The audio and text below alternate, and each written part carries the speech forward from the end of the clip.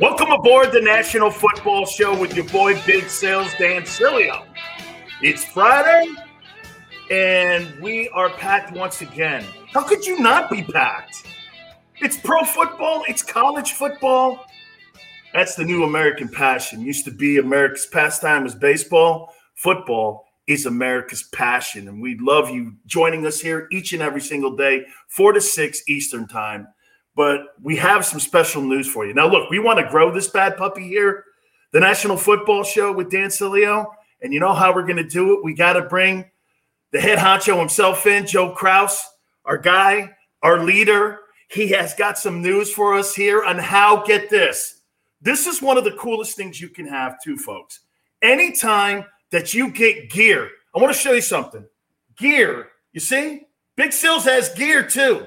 Anytime you can win it, anytime you can be part of it, that's always cool, man. And Joe's got some special stuff for us here as we kick off the National Football Show here on Jacob Media.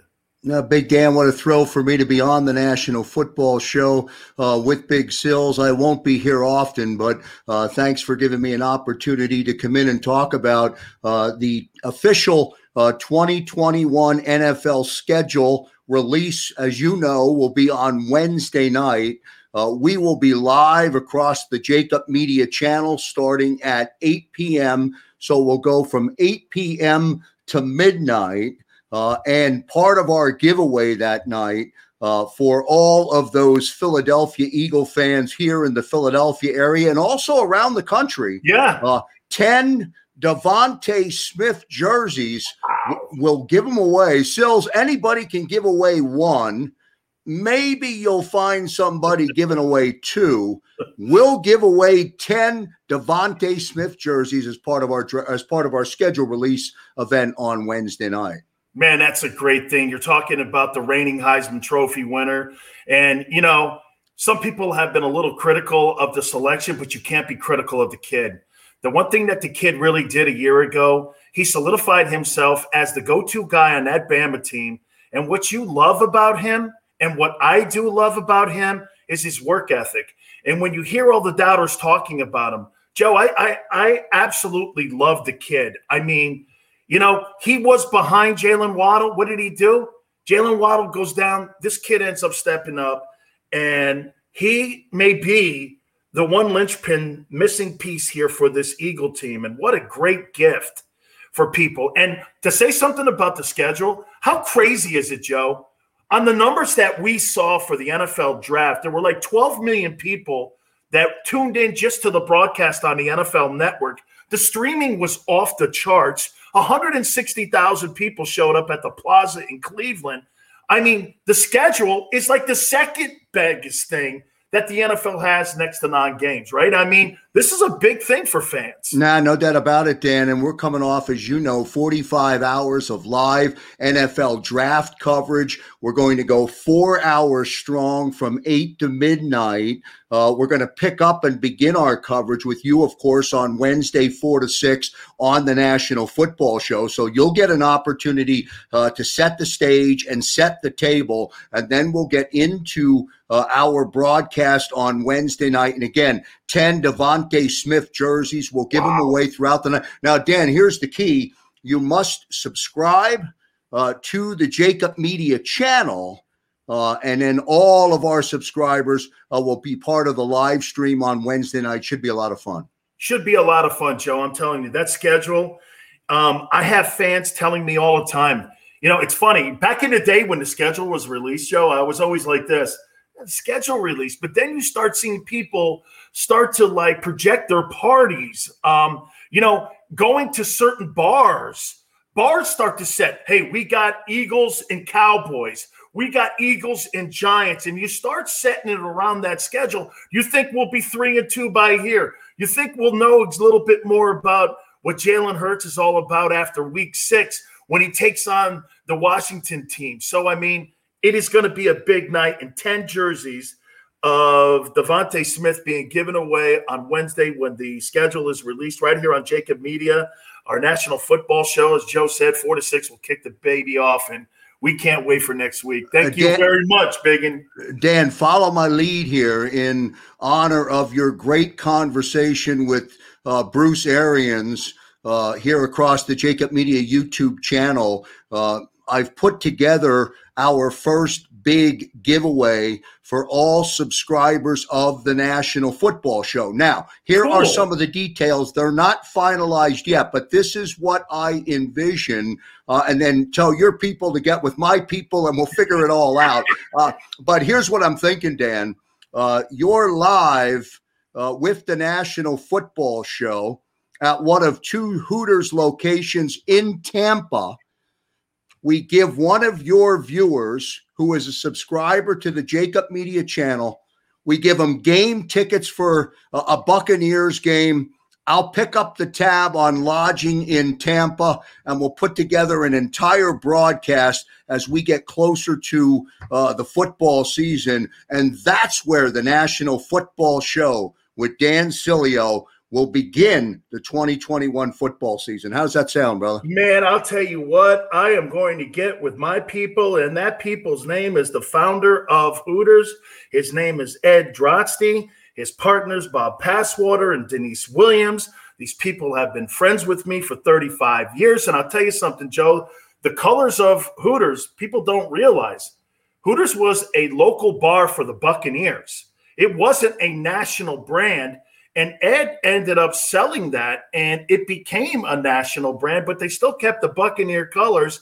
And the original Hooters is in Clearwater, Florida, and I still have my lifetime pass. I mean, Joe, it doesn't look like I've missed a few meals, does it? So, so hey, man, that is great news, brother. I really appreciate you really kicking some juice into the National Football Show. Great stuff, Sills. Thank you, brother. Appreciate it, man. You got it, man. So that's really big news here, man. Okay.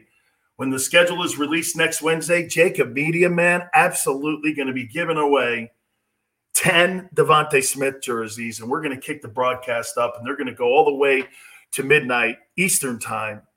Fantastic, man. We have you covered wall to wall here, okay? On the National Football Show, on Jacob Media, covering Eagles, covering the national landscape of football, college and pro.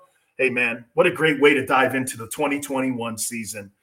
Really next Wednesday, right? Kind of the draft kicked it off, but this kind of like pushes it forward, doesn't it? All right, let's dive into this now. Now, look, I got to tell you, we've been really fortunate. We talked to Bruce Arians and Mike Leach yesterday. Today on the program, the chairman of CBS Sports, Sean McManus. We're lifetime friends. His dad got me involved in broadcasting years ago. His dad, of course, is the legendary Jim McKay. You know Jim McKay's legendary voice covering the Olympic Games. You want to know something real quick about Jim McKay, Sean's father? He's a legendary broadcaster. Do you know he never called a Super Bowl, a World Series, an NBA Finals, or an NHL Finals? We know him from Wide World of Sports, spanning the globe, to bring you the constant variety of sports. That's what we know, right? And, of course, the Olympic Games. That family has been near and dear to me for over 40 years. And we're going to talk to him about really what's changed. Look at me, what I'm doing. I was a radio guy for 27 years. And I'm not going to lie to you. I'm starting to fall in love with this. Radio, I do a national radio show, too. On the USA Radio Network, okay? I mean, I do, and I love radio. But I'm starting to fall more in love with this because I think this is the way for the future. Always remember this. You see this right here? I stand more in front of my phone on a daily basis and in front of a laptop than I do in front of a radio or television. This is the wave of the future. And so we're going to talk to Sean how the NFL and CBS are going to go forward with that. Because it is the next thing. Look at what the internet has done. And I said this a couple days ago to the newspaper industry. It's destroyed it. Some papers don't even have Sunday editions any longer. They're just all completely internet now, right? Most newspapers are actually all that. Look what it's done to the radio industry.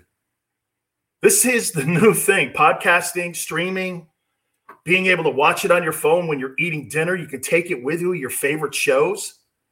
And we're going to talk to the chairman, the man who makes all the decisions, Masters, Final Four, obviously the SEC, and, of course, the National Football League. Speaking of the SEC, one of the most charismatic coaches in all of college football. Here was a guy that was passed over by USC because he talked like that and he really, everything I got to do there. One of the greatest recruiters of all time. He was told he wasn't good enough to be the head coach of USC. Then he gets the LSU job. What does he do? He wins a national championship, wins a Southeastern Conference title. He beats Bama. Sorry, Krause. And he goes on to a legendary year, maybe one of the greatest years of all time. And he ends up winning that coveted national title. His name is Ed Orgeron. He's boys with The Rock. I mean, Rock has had like a guy play him on Young Rock on NBC. We'll get his thoughts on how he feels about that. COVID-19 really wreaked havoc on his football program a year ago. I believe, if I'm not mistaken, I think LSU did finish the year 5-5. I think they did. And this has come off with all the opt-outs, that legendary team with all those guys getting drafted. They still had a boatload of dudes still going the NFL draft this past weekend. So Ed Orgeron is going to join us also along with Sean McManus. All right, let's transition into so much content, man. There is, I mean, I was asked when, Seals, you're going to do a strict football show. I went like this. What do you want me to do? It'd be harder for me to stand on my hands than to do this. Okay, a football show. You kidding me, right? All right. So the obvious topic all week long has been what? It has been Aaron Rodgers. Now, I'm gonna make a point to you here. Does Aaron Rodgers have the stomach? Does he have the stomach to be an a-hole? Hey, man, if you want out of Green Bay, you've got to be that toolbox. Not just a tool, but you got to be the box too. You're just not going to walk in and go to Mark Murphy, the president of the team, and go like this. Hey, do you think you can possibly trade me to a team that, that would be conducive to me? If you don't want to trade me to an NFC team, can you trade me to an AFC team? I'm sorry, dude. That ain't working for me. And by the way, I've got a little bit of intel, and I've tweeted it out. And I'll tell you how I tweet, so you'll know a little bit how I do it, okay? I threw something out, and every Bronco fan and Packer fan is hounding me right now at Dan Sileo Show. But I'll tell you how I do it. I learned this from Donald Trump, and I'll tell you exactly what I'm talking about here. I know what the asking price is now, and I'll tell you what it is in a second here. He's got to have the stomach for this. If you really want out, and as far as I'm concerned, Green Bay is in a position where the Houston Texans are. Jimmy Johnson told me this about a month and a half ago when we were talking about the Deshaun Watson case, and not before all those allegations came up. We were talking about moving the kid. I said, Coach, and I asked him this, Coach, if I gave you 3 number ones for Deshaun Watson, would you take it? He went like this, absolutely not. I'm like, wow, 3 number ones. You wouldn't take it? No. He goes, you're looking for that guy. You're not just going to give that guy up. That's not going to happen. Okay? You're just not going to give that dude up. And so I was like, God, man, for a guy who was one of the greatest trade head coaches of all time, Jimmy said, no way. No way. So I texted him the other night. I go, Rodgers is 37. Is it different? He went, so you're going to trade a guy who had 48 touchdowns and 5 interceptions and is 26-6 over the last 2 years. And because the quarterbacks don't get hurt, you think he could play another 7 years like Brady?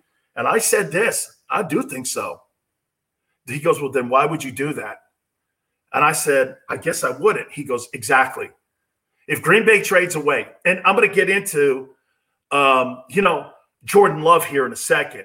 And I'm going to make a point to you. If the Packers thought that guy was ready to play, like they thought Aaron Rodgers was ready to play when they had Favre on the team, they would have ran to the telephones.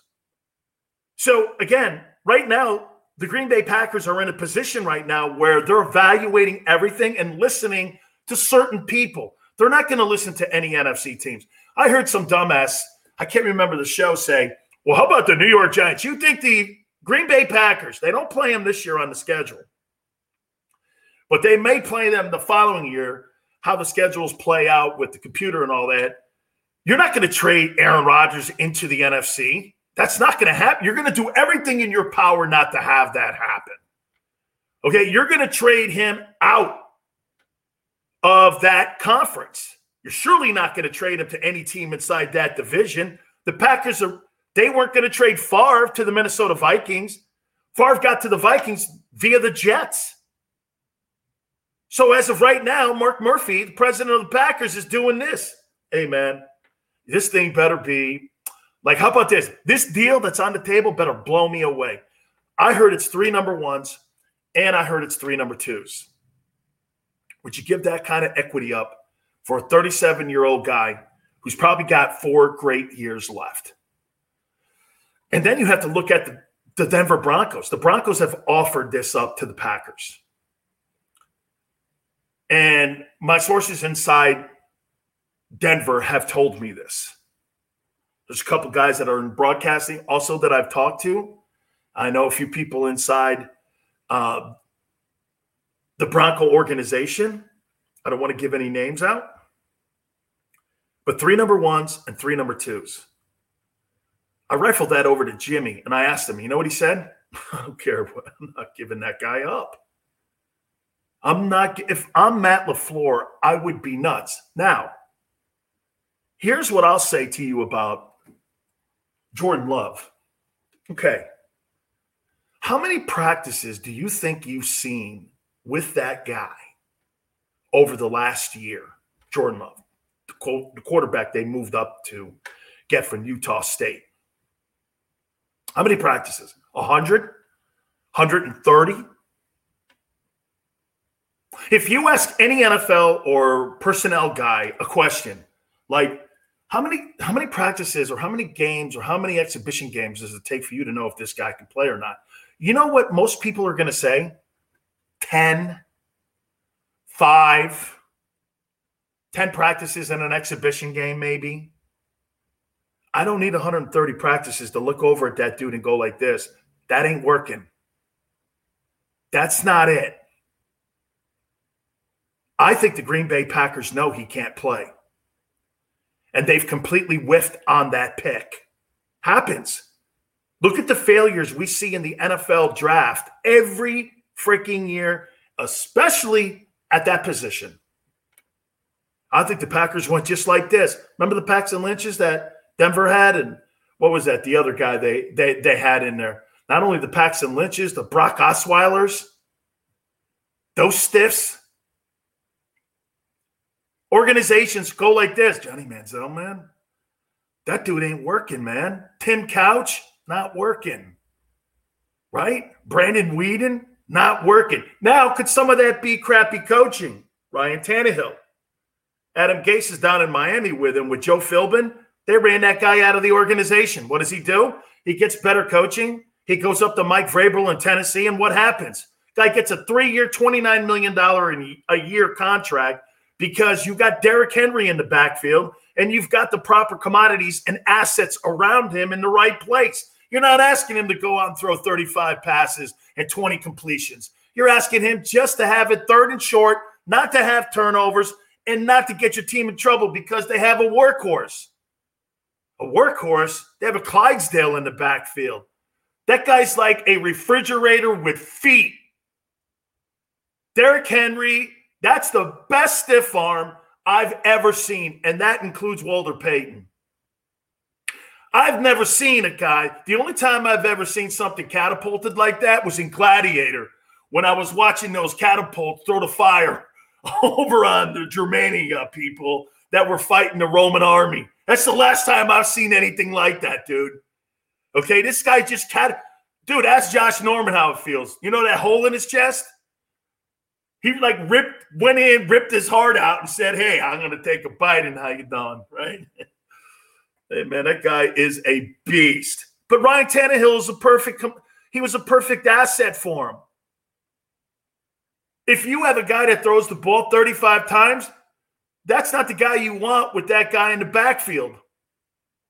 I'm giving him the ball 25 times a game, 28 times a game. He's like one of the last old school dudes. That kid in Pittsburgh may be another one of them guys. Funny, they come from Bama now, huh? Not a shocker. Not a shocker. Run the ball, great O-line. You know what I never got about Derrick Henry, too? How did that guy not go in the first round? My God almighty. Best back I've seen since Adrian Peterson. It really is, man. He's the best back and a pure power back. But to get back again to going into I think Green Bay knows. How about this? Look, don't you think Green Bay did this? Let's go to the history of the Green Bay Packers here. Don't you think Green Bay did this when Favre was bitching and crying at the end of his career in Green Bay, and he was crying about everything? Don't you think those guys went, and Mike McCarthy, Mike Holmgren before he left, and all them guys in the Bill, Mark Murphy, they're sitting in there and they're going like this. This kid can play. Aaron Rodgers can play. Hey, by the way, they did it in Kansas City. How about this? You had Ed Orgeron, you had the guy there going like this. Hey, man, that guy can play, okay? Alex Smith's a good football player, but that kid Mahomes, how many times did Andy Reid go like this? That guy can play, man. He is some ball player. He is some ball player, dude. And they made the move, right? They moved off of Alex Smith, and they went to Patrick Mahomes. That's because the Chiefs knew he could play. Same thing in Green Bay. They looked at it and went, hey, man, I think this guy Aaron Rodgers can easily take over for Favre. Okay, let's go to today. I think the Green Bay Packers are doing this. We whiffed. So do you know what you do to make this thing right? You go to Aaron Rodgers and say this if you're Mark Murphy, president of the team, CEO of the team. You go, hey, dude, we'll get rid of the kid. We'll get rid of the kid, okay? We'll just get rid of him. And we'll go and get you Julio Jones down to Atlanta. The Falcons are trying to move him because of money issues down there. I mean, this guy's making a boatload of money. Personally, if I'm Atlanta, I don't know if I move him. Guy's too good a player still. I'm sorry. I know he's making, there's a money thing with the salary. I get it all. But his name is out there. I mean, don't you go like this to him? Hey, man, I'll tell you, we're going to get rid of Jordan Love and we're going to go get you Julio Jones. It's somebody like that. The same thing that they did for Kyler Murray in Arizona. They went out and got him DeAndre Hopkins. That's what you do. You know how you make your quarterbacks feel better? Get them the toys they need. Let them sit in their own playpen. Hey, I need this. Sure. There's no need to have an adversarial relationship in this. But again, this all goes back, in my opinion, this goes back to the Packers having to come to the realization that Jordan Love can't play. Now, is it unfair to make that assessment? Yes, because he's not. There's a pandemic a year ago. I've heard Peter King make the comment. People have said that before. I would say this to you. I don't know if that is fair, but the same thing, we have happen up in New England with Bob Kraft, Tom Brady, and Bill Belichick. Brady didn't like Garoppolo being on the team. He moved his ass. And by the way, remember? The Patriots thought Brady was out of gas. Oops, they won a Super Bowl the next year. Green Bay, they thought he was out of gas, Aaron Rodgers. Oops, I made a mistake. It's okay to make mistakes. The key is owning it. That's the issue you have here. The key is truly owning it, okay? So you have to come to the conclusion of that. And I think they're stuck in the middle here on this. All right. When we come back out of the timeout, I want to hit on the 49ers of whether or not they've made the right decision on keeping Jimmy Garoppolo on the team. When you went up to number 3, made that trade with the Dolphins and took Trey Lance. We'll hit on it next. You keep it right here on the National Football Show. Welcome to the Wildwoods, the perfect place where you can safely do everything or nothing at all. Catch a wave, take a nap, go for a drive, grab a bite. It's your vacation, and we're doing everything we can to make it a safe one. The Wildwoods. Your vacation, your way.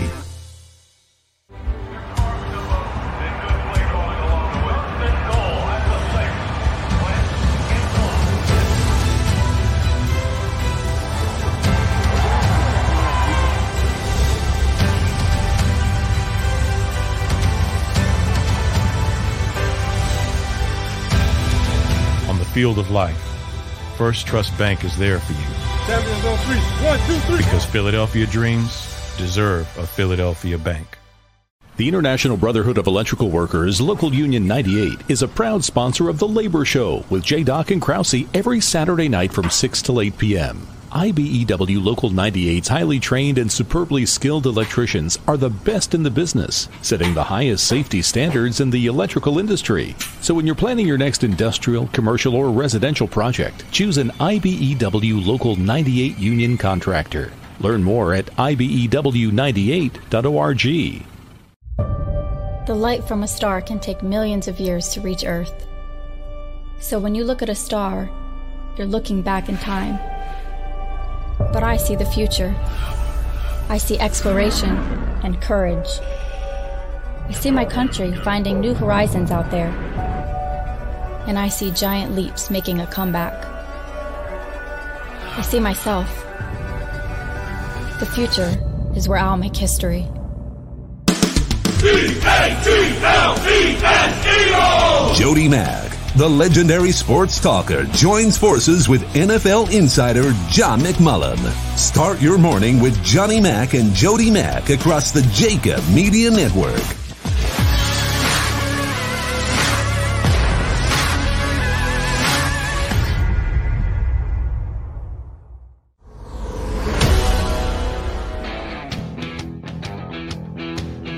Got a lot of great things working here on the National Football Show here on Jacob Media. Don't forget, next Wednesday when the NFL schedule is released, we're going to be giving away 10 Devontae Smith jerseys all throughout the day.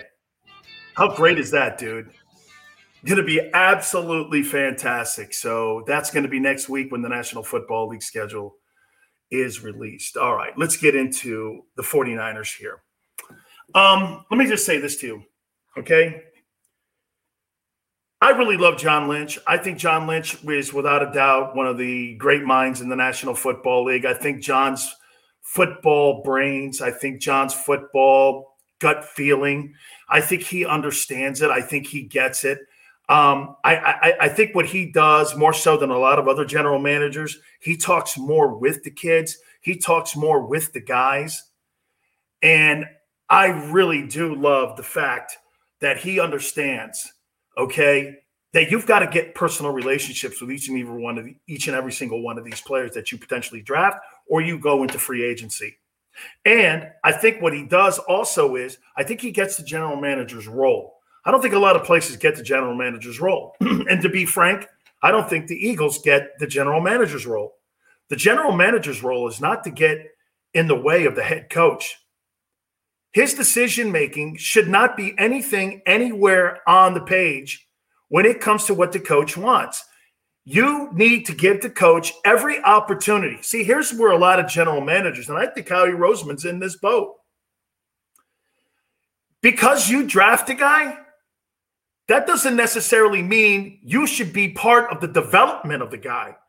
You hired coaches for that. You hired coaches for that. Okay? That's why you have head coaches. That's why you have position coaches. General managers need to be an asset for the head coach. What kind of player are you looking for? What kind of mentality are you looking for?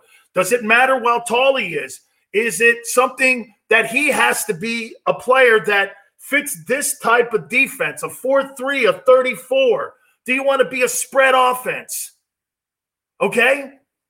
That's how you coach and develop. General managers are not supposed to get in the way. General managers are assets.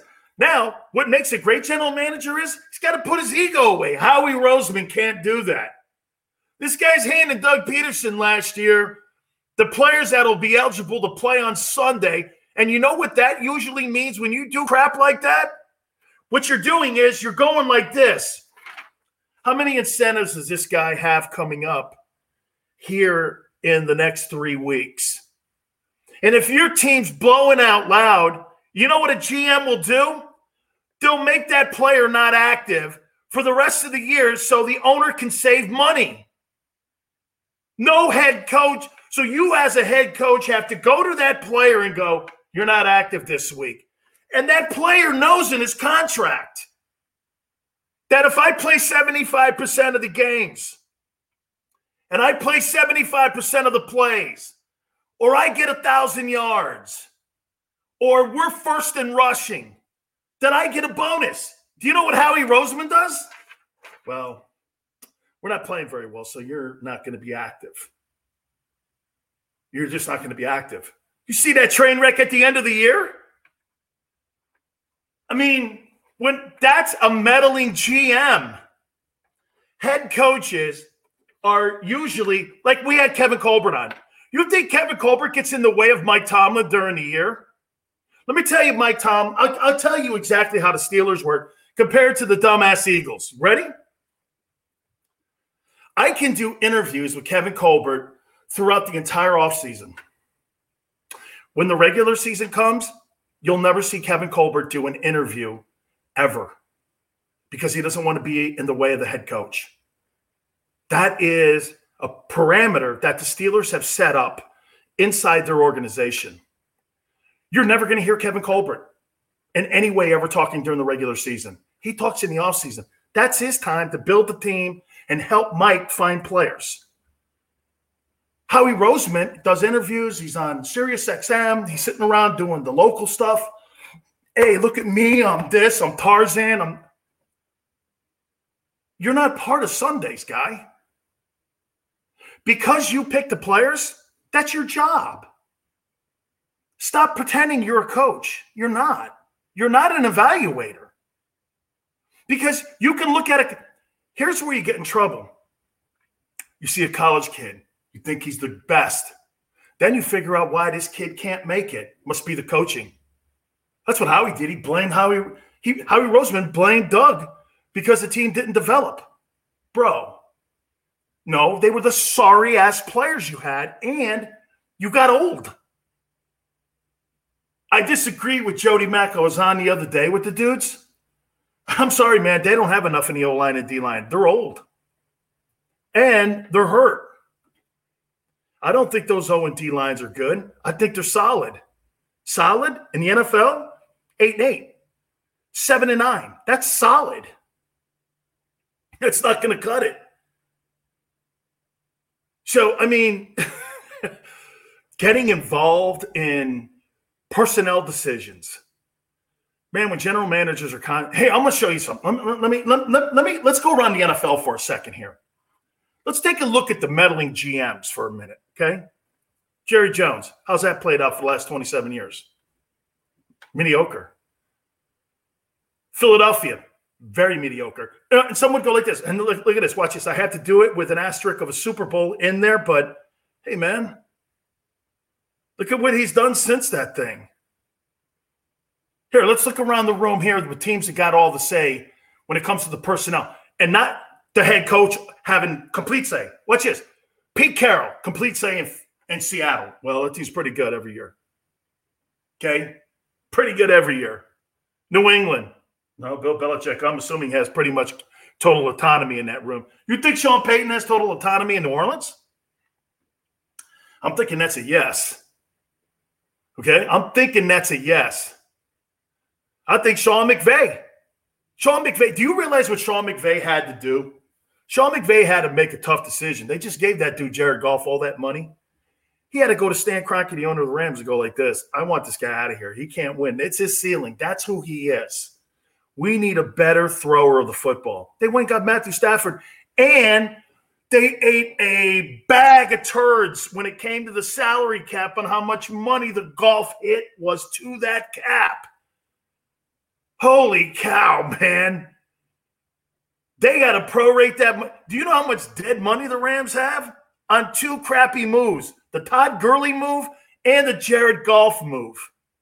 Financially, they got more dead money than any team I would think in the league, man. Look at the money. Gurley went to Atlanta, and they were still paying some of the salary for him. And they still owe him $25 million. General managers, man, that get in the way. Jimmy Johnson, man, nobody got in his way. Even Jerry Jones. Nobody. All the really great teams, the head coach is the head chief in charge. Mike Tomlin is in charge. Now, Kevin Colbert can fire Mike Tomlin at any time at the behest of the Rooneys. But that's not how they operate there. Any GM, when you see ownership and the front office have more power than the head coach, it's a remedy for disaster. You're not helping. You think Chris Ballard, okay, I'm going to tell you, Chris Ballard in Indianapolis, Chris Ballard's a great GM. You don't see his face everywhere. He's working with Frank Reich. That's why that team, personally, I think Carson Wentz is going to have a great year in Indy. I'll tell you why. We'll do that a little bit later on, but I think Carson Wentz is going to have a great year. You know why? He's around people that believe in him. He's got a coach that won with him. He knows the organization made an investment in him. He's got a great O-line. It's a great O-line. He's got a stout defense on the other side of the football. They got playmakers. Don't be shocked if Carson Wentz pulls an Andy Reid on you in Philly. Oh, you want to fire me? I'll just go win a Super Bowl Kansas City. Wouldn't that be something? Wentz and Reid win Super Bowls. Then you look at your GM and go, okay, you did what now? All right.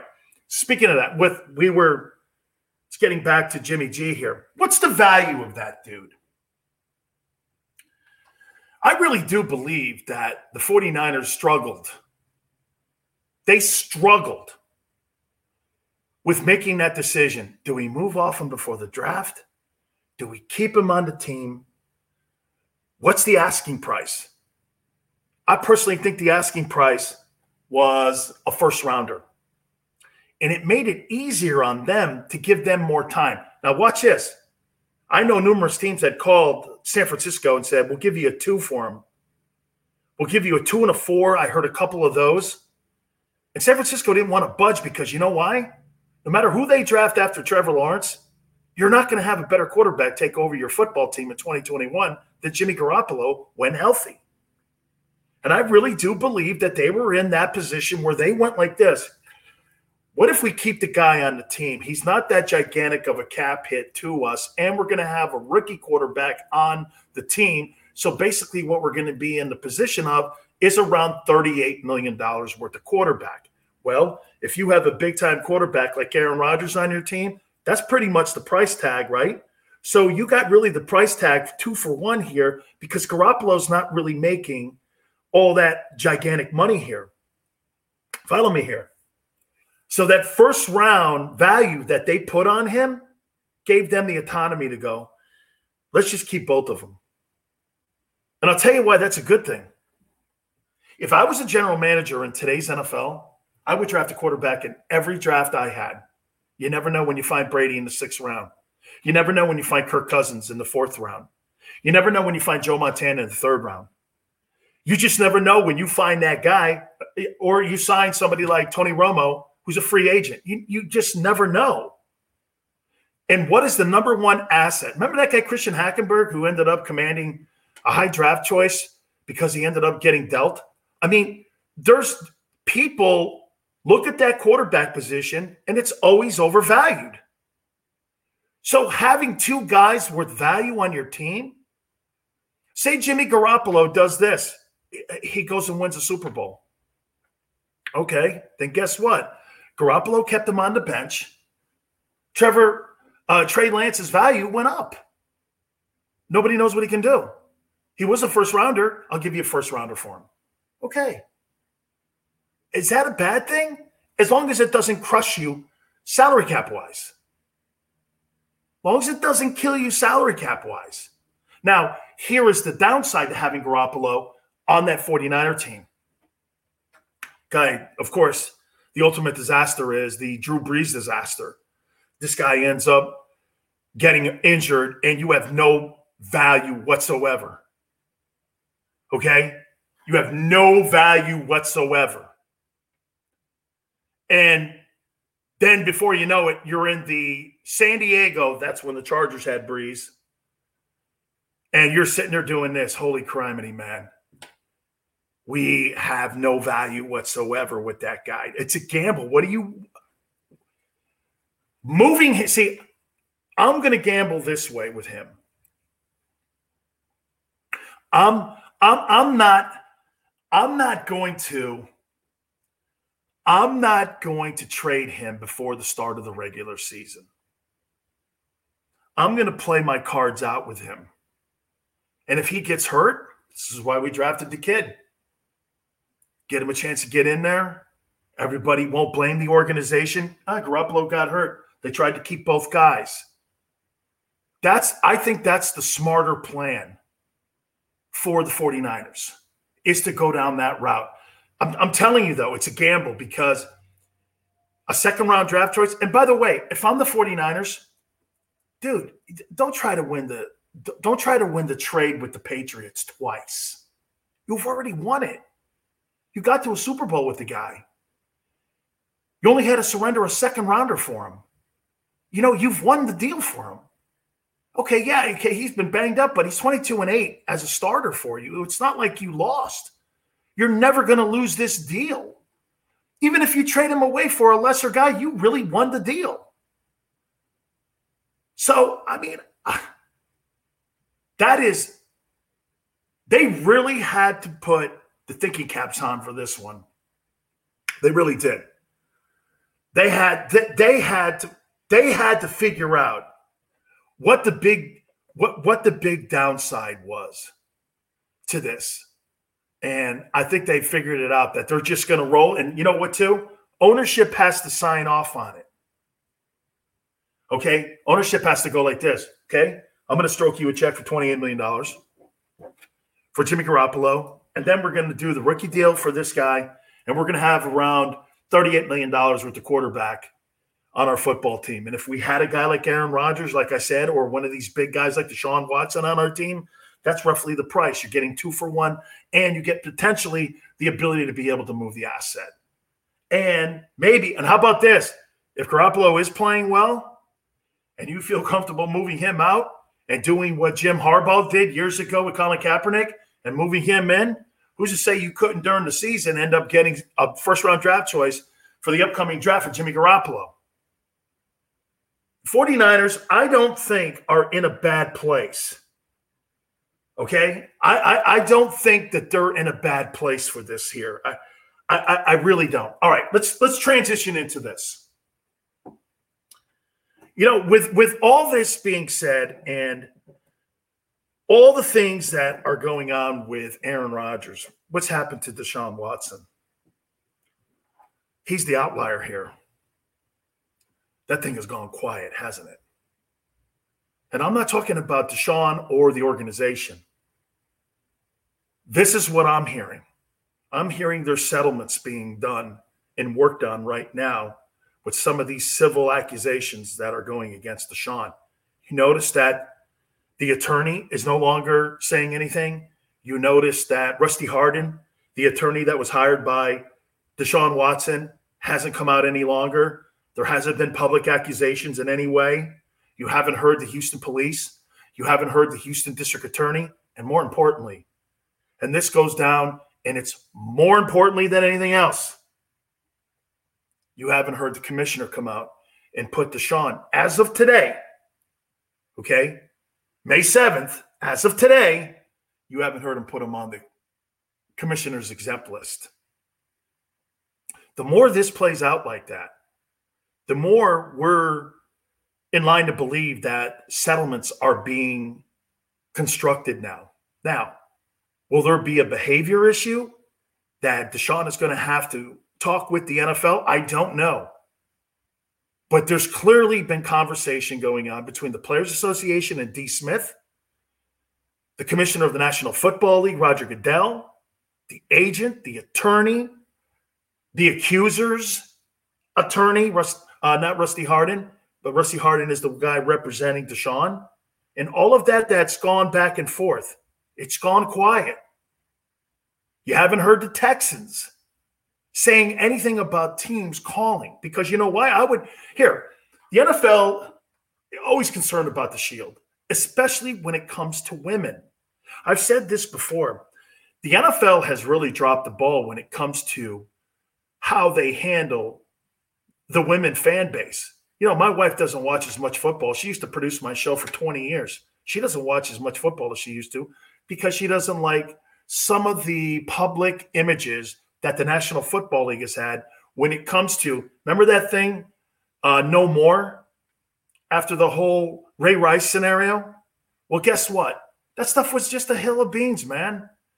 It was just like it was the NFL doing what they did with Colin Kaepernick this last summer when it came to social justice. They painted a face for the public image. You know, they don't mean that. Do you think the National Football League really cares about Colin Kaepernick's political stances and him being a social justice warrior? Do you really believe that? Well, then how come no team called him for a workout? How come no team hired him? How come no team really was serious about even signing him? Or here's one better for you. How come no team, after you saw Tim Tebow potentially getting a workout after 5 years away from the game, how come he didn't get a chance? How come Colin Kaepernick didn't get it? Well, because you know what? The NFL didn't mean it. They gave him $20 million to go away. That's how the NFL works. So don't tell me that, okay, well, the NFL cared about Drew Brees. Drew Brees, again, after that whole thing being called a racist a year ago because he didn't want to take a knee for the flag, NFL jumped right down Brees' throat. But guess what happened? They never did anything with Colin Kaepernick. Okay? They do what they want to because they're all about protecting the shield. So that's what they're doing here. They're protecting the shield. And you know how they're protecting the shield? By not doing anything. So NFL, they're just not doing anything. And Deshaun sits in limbo. If I were a team like the Miami Dolphins, and I can't get Aaron Rodgers, I would be working a dual track potential deal. And no disrespect to Tua Tagovailoa. No disrespect.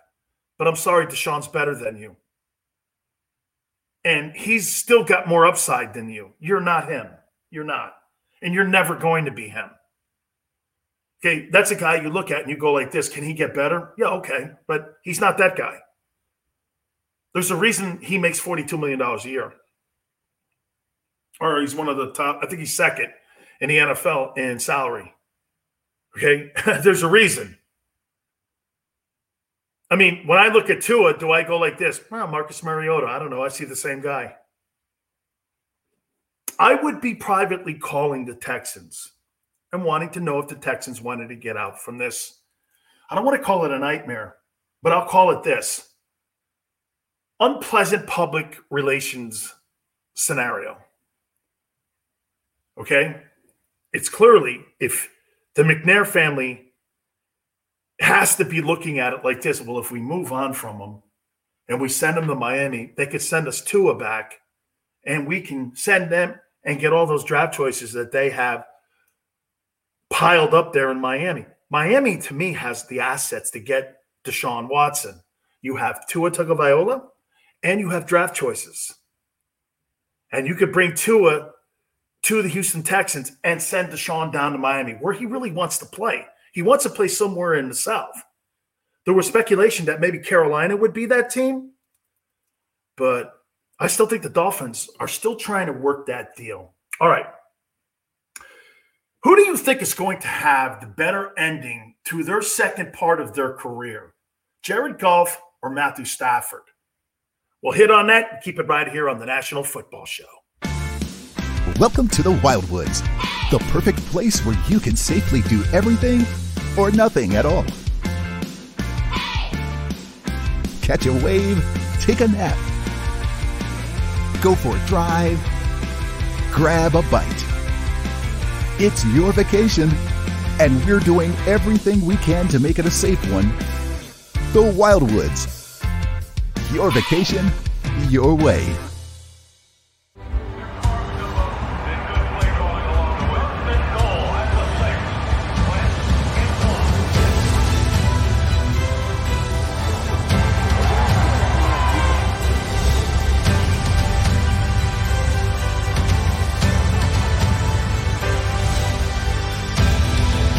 Field of life, First Trust Bank is there for you. Champions on three. 1, 2, 3. Because Philadelphia dreams deserve a Philadelphia bank. The International Brotherhood of Electrical Workers, Local Union 98, is a proud sponsor of The Labor Show with J. Doc and Krause every Saturday night from 6 till 8 p.m. IBEW Local 98's highly trained and superbly skilled electricians are the best in the business, setting the highest safety standards in the electrical industry. So when you're planning your next industrial, commercial, or residential project, choose an IBEW Local 98 union contractor. Learn more at ibew98.org. The light from a star can take millions of years to reach Earth. So when you look at a star, you're looking back in time. But I see the future. I see exploration and courage. I see my country finding new horizons out there. And I see giant leaps making a comeback. I see myself. The future is where I'll make history. D-A-T-L-E-S-E-O! Jody Mack, the legendary sports talker, joins forces with NFL insider John McMullen. Start your morning with Johnny Mack and Jody Mack across the Jacob Media Network.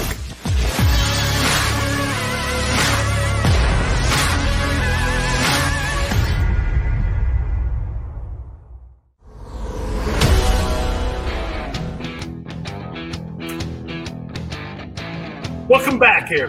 Dan Sileo, and man, do we have a Power Pack lineup coming up here over the next couple minutes here. We're going to have the chairman of CBS Sports on with Sean McManus, and we'll ask him about, without a doubt, all the things that are just happening when it comes to social media-wise in the National Football League, and we'll get his thoughts on streaming and all the things that Amazon is going to start doing also in 2022.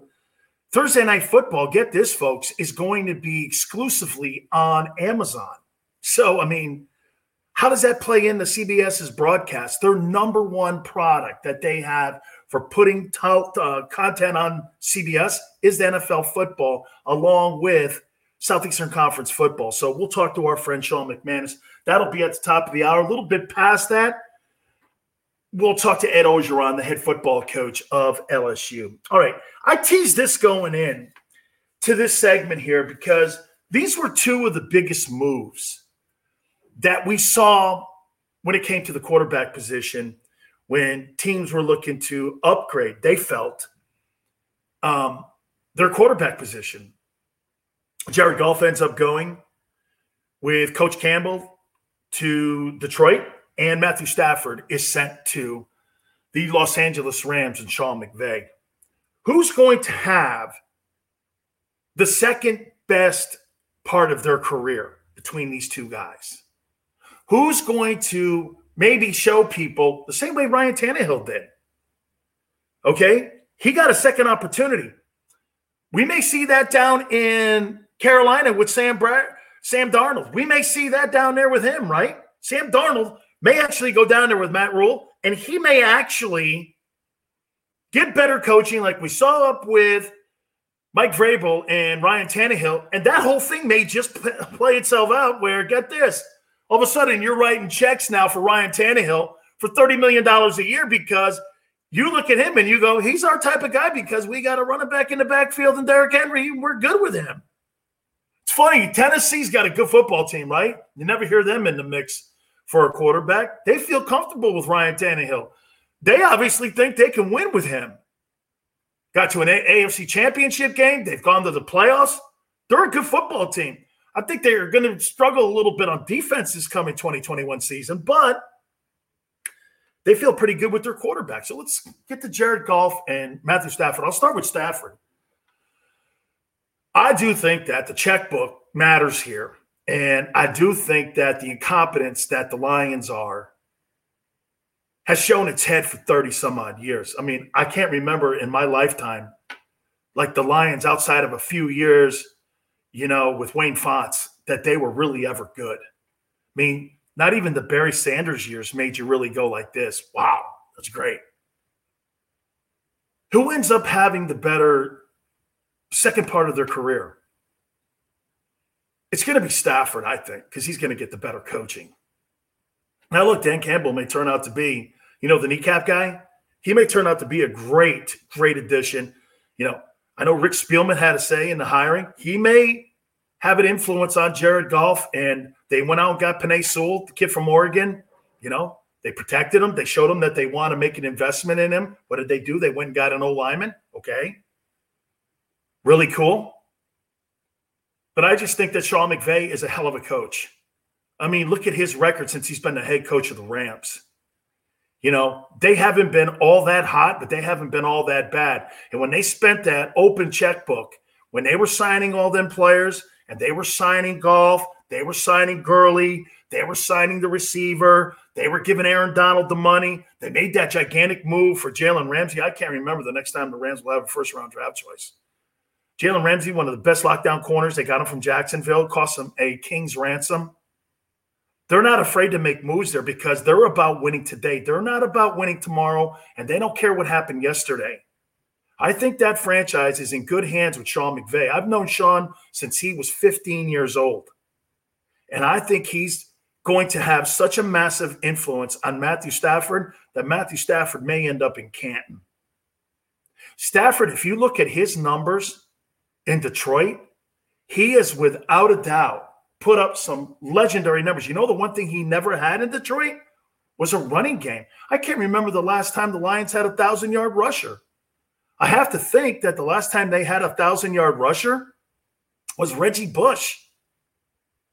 But they're going to put a running game around Matthew Stafford. If you have to have a running game for these big-time quarterbacks. What won the Super Bowl for the Tampa Bay Buccaneers was the fact that they played great defense in the playoffs, and all of a sudden Leonard Fournette became playoff Fournette, right? And Brady wasn't all that spectacular in that Super Bowl, especially in the second half. Brady just didn't turn the ball over. They threw the ball into the intermediate passing game with Leonard Fournette. He ran the ball well. They put up some really good yards against the Kansas City Chiefs. And their defense, the Buccaneers, they ran Patrick Mahomes around Raymond James the entire Super Bowl. That's how they won that game. They kept it out of Mahomes' hands by running the ball. That's what Stafford is going to be afforded while he's in Los Angeles with the Rams. The Rams are going to do everything they can to build that team. And I happen to think he is one of the most underrated players. I like him a lot. And I love the fact and how he left Detroit too, man. He let those fans know, I'm sorry I didn't get it done for you, man. We tried our hardest. He played hurt. He played with his guts, and I really like him. Jared Goff, I have never really been a fan of his since he came out of Cal. Never been a fan. Never been a fan. And get this, he's won an NFC championship. He's gone to a Super Bowl. He's had more success than Dak Prescott. He's got a winning record since, Sean McVay showed up in Los Angeles. It wasn't like he was but he just was so spotty and sporadic. in how he played the game. And I think it turned out to be very frustrating for him. And it became frustrating for Sean. You saw some of the times on the sidelines that all of a sudden you would watch Jared Goff throw the football and you would just do this. Man, this guy can throw it. And then 2 series later, you're in a position and you're starting to do this. Hey, man, this guy here is just too inconsistent. He is just too inconsistent with the football team. And so I think Les Snead and I think Kevin Demoff and those guys came to the conclusion that they decided flat out that he was just not going to be the guy that was going to carry the Rams to a Super Bowl again. And Sean McVay, with the front office and the front office helping him, I think they ended up moving on and making that decision. I think actually that decision was being made while they were still in the playoffs. And so to me, that whole thing there, make no mistake about it, man. I personally think Matthew Stafford is going to be a guy that is going to absolutely, I think he's going to be a guy that's going to have great success there. And I think that Matthew Stafford has got to be a guy that is going to be reckoned with. And I think the Rams are clearly going to be a football team that's going to play it out here for potentially an NFC championship spot.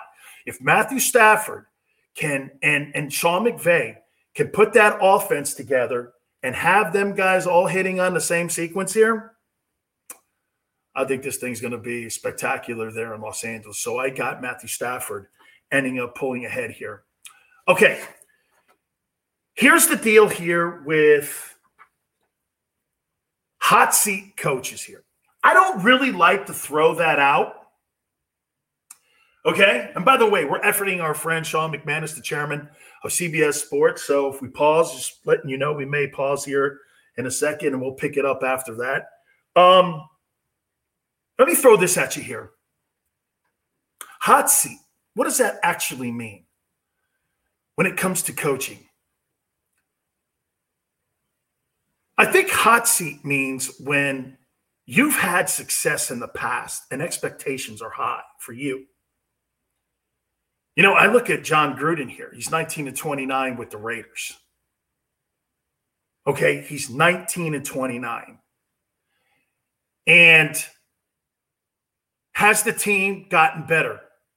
Inches. The personnel decisions have not been that good. They have frustrated people in their free agent signings. That whole Antonio Brown mess was a mess. It was a colossal disaster. And John hasn't delivered with the Raiders. Now, you know, he's got a 10-year, $10 million contract.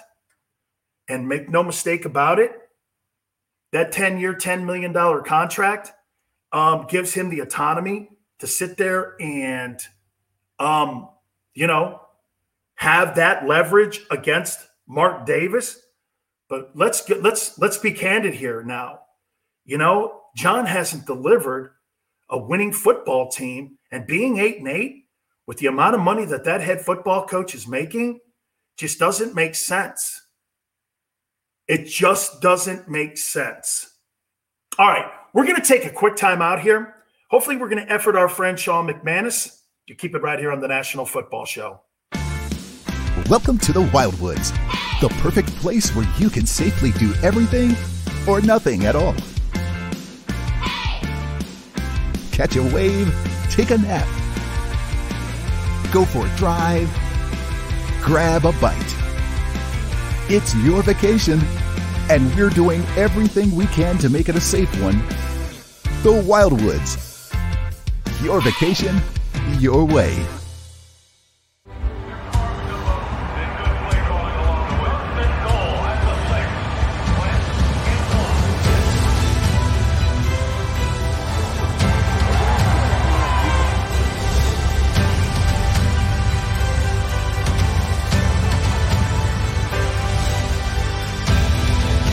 Field of life, First Trust Bank is there for you. Champions on 3. 1, 2, 3. Because Philadelphia dreams deserve a Philadelphia bank.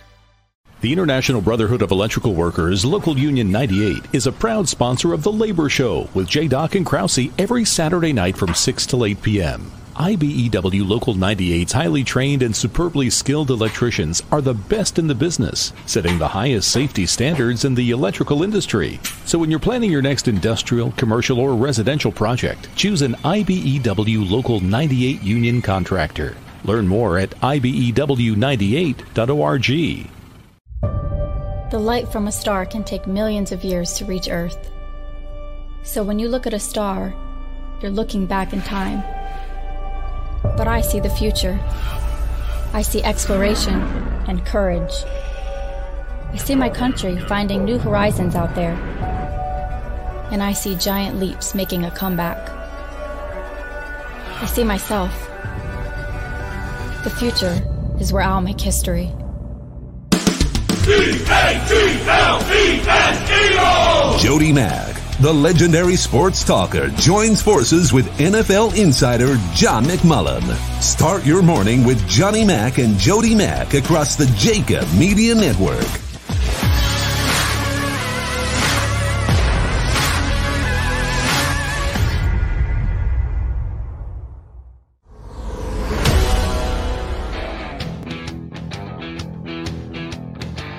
Welcome back. National Football Show at Orgeron. Head coach at LSU is right around the corner. We're efforting our friend, the chairman of CBS Sports, Sean McManus. Hopefully, we'll be able to connect with him. I know he's a busy dude, man, coming out of the NFL draft and getting ready for, the upcoming football season. Always a very busy time for him. So hopefully we can catch up with him and get his thoughts on many things that are going on broadcasting-wise in the NFL, but we're going to talk to one of our great friends that'll be at Orgeron. I was talking about hot seat coaches and what that really means. Okay, when you have high expectations and you're making a gigantic money and John Gruden hasn't delivered, there's two dudes that I'm going to be looking at in the 2021 season that I'm going to be expecting to have really, in my opinion, expecting a great year out of. And it is John Gruden. I mean, When, John? And here, know this. I think John Gruden's one of the worst personnel decision makers in NFL history. He sucked completely out loud when he was in Oakland the first time around.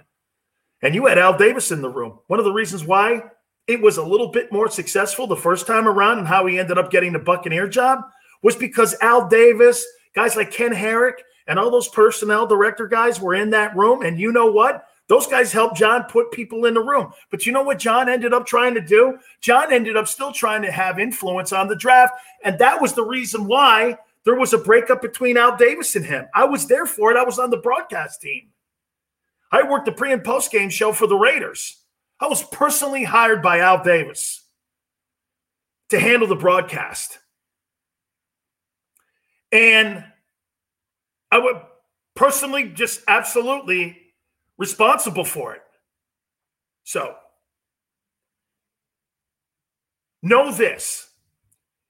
You're John Gruden, and you've drafted guys like Ricky Dudley and some of these other bums that you've drafted. The only guy you've ever drafted in your career that I can really think of that was anybody is nobody. I mean, Cadillac Williams, when you were in Tampa, really drafted nobody. John Gruden's not a personnel guy. He needs to have personnel people around him to make it happen. So I'm looking for John to have a big year. The other guy, you're going to be stunned when I say this. Sean Payton. Okay, so Sean Payton now is going to go in. And you know what you find out? Let me tell you this. And it's kind of not fair because NFL head coaches are tied to the quarterbacks that are in their organization, right? Rex Ryan had a bunch of turds up in New York when he was there. He never really had an opportunity to have a big-time star quarterback in any way whatsoever, right? Never had a chance to have a big-time star quarterback. And some of these coaches that go into the NFL, you never truly have a chance to get that guy.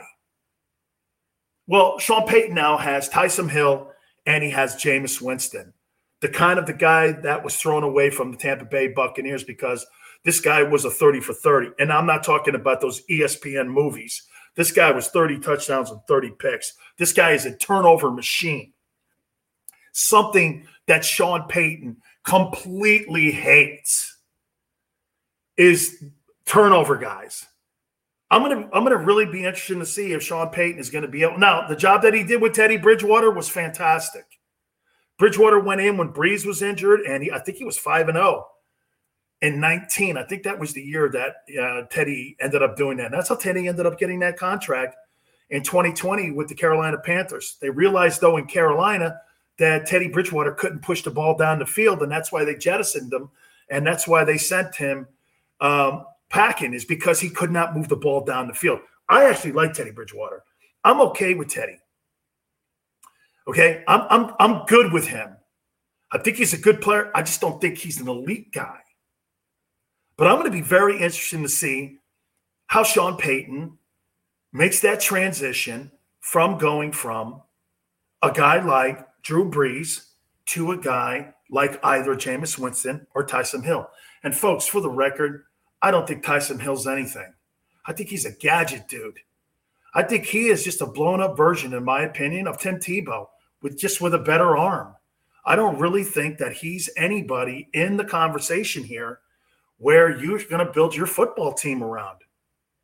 And now Sean Payton, in my opinion, is going to be in the open market looking for a quarterback. He's got to. How are you going to make that transition? Because let me tell you, I think coaches' legacies are on the line. Aren't we going to be looking at how Bill Belichick makes that transition from Tom Brady? Because let's go back in Bill Belichick's history here. How was Bill Belichick as the head coach of the Cleveland Browns? Bill Belichick in Cleveland, when he had to make the decision from Bernie Kosar to Vinny Testaverde, what happened? Okay, that whole thing imploded. Vinny wasn't the guy. Everybody in the building was pissed off because he had made that decision going from the hometown kid to Vinny Testaverde. Everybody still thought that Bernie could play, and Bernie ends up winning a Super Bowl with the Dallas Cowboys a couple of years later, and he actually wins a playoff game with the Cowboys when Aikman was injured. So Belichick's track record of handling quarterbacks, not nearly the best. Not nearly the best. So we're going to be watching this. How does he do now with Mac Jones from Alabama? How is Cam going to play this year? Okay. And we're going to be watching that transition. Hey, you can go down the line of any quarterback and coach relationship, or you can go back in any coach's legacy and look how Don Shula did it. Now, look, I'm going to give you, this is like a history lesson, and I don't want anybody to fall asleep on me because I'm going back in time here a little bit. I get that we like to talk about the now, but I'm just trying to make a point to you on why Don Shula was such a great coach. And I'm even going to make the same comment about a guy like John Harbaugh on how John Harbaugh changed and switched from one style to another. These guys evolved. Look at what Dan Marino did for Don Shula. But Don Shula, that wasn't the way Don Shula won football games. You got to remember, Don Shula lost Super Bowl III, right? He had Johnny Unitas. He had Earl Morrall. He had one of the best passing attacks in the history of the NFL during that time when he was the coach of the Colts, okay? What does he do? He takes that fundamental and he goes to the Miami Dolphins. What do they do there? They throw the ball about 12 times a game.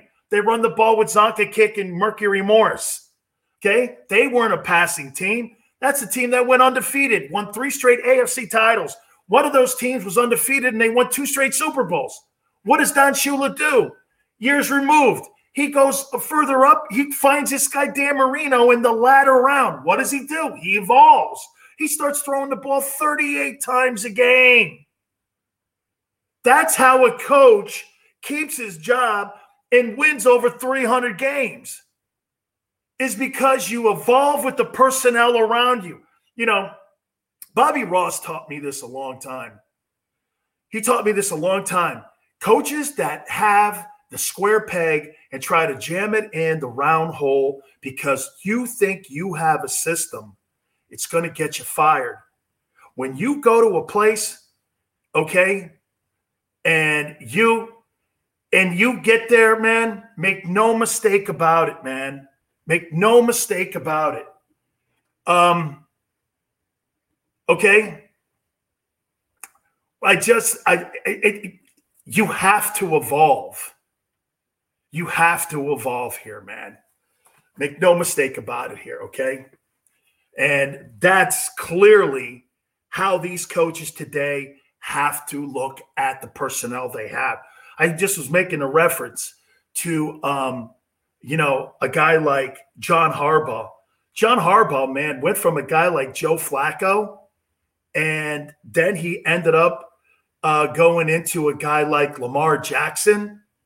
I'm telling you guys, unbelievable how that coach went from one style to another style, and that's how you keep your job. You get the personnel to fit your style of play, but that style of play may end up changing, and what you do then is you bring in new coaches, you bring in new people, you bring in people to teach what the type of personnel that you have on that football team. Make no mistake about it, man. Those are the coaches, like I say, that end up really being successful here. And I love John Harbaugh. We talked about him yesterday, and we just, without a doubt, love what is going on there in Baltimore. All right, we're going to take a quick timeout. You keep it here on the National Football Show. Welcome to the Wildwoods, the perfect place where you can safely do everything or nothing at all. Catch a wave, take a nap, go for a drive, grab a bite. It's your vacation, and we're doing everything we can to make it a safe one. The Wildwoods. Your vacation, your way.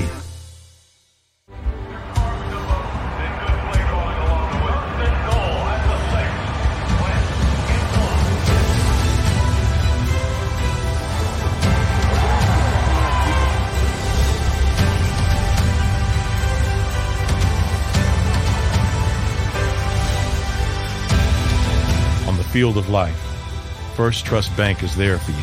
Champions on three. 1, 2, 3. Because Philadelphia dreams deserve a Philadelphia bank.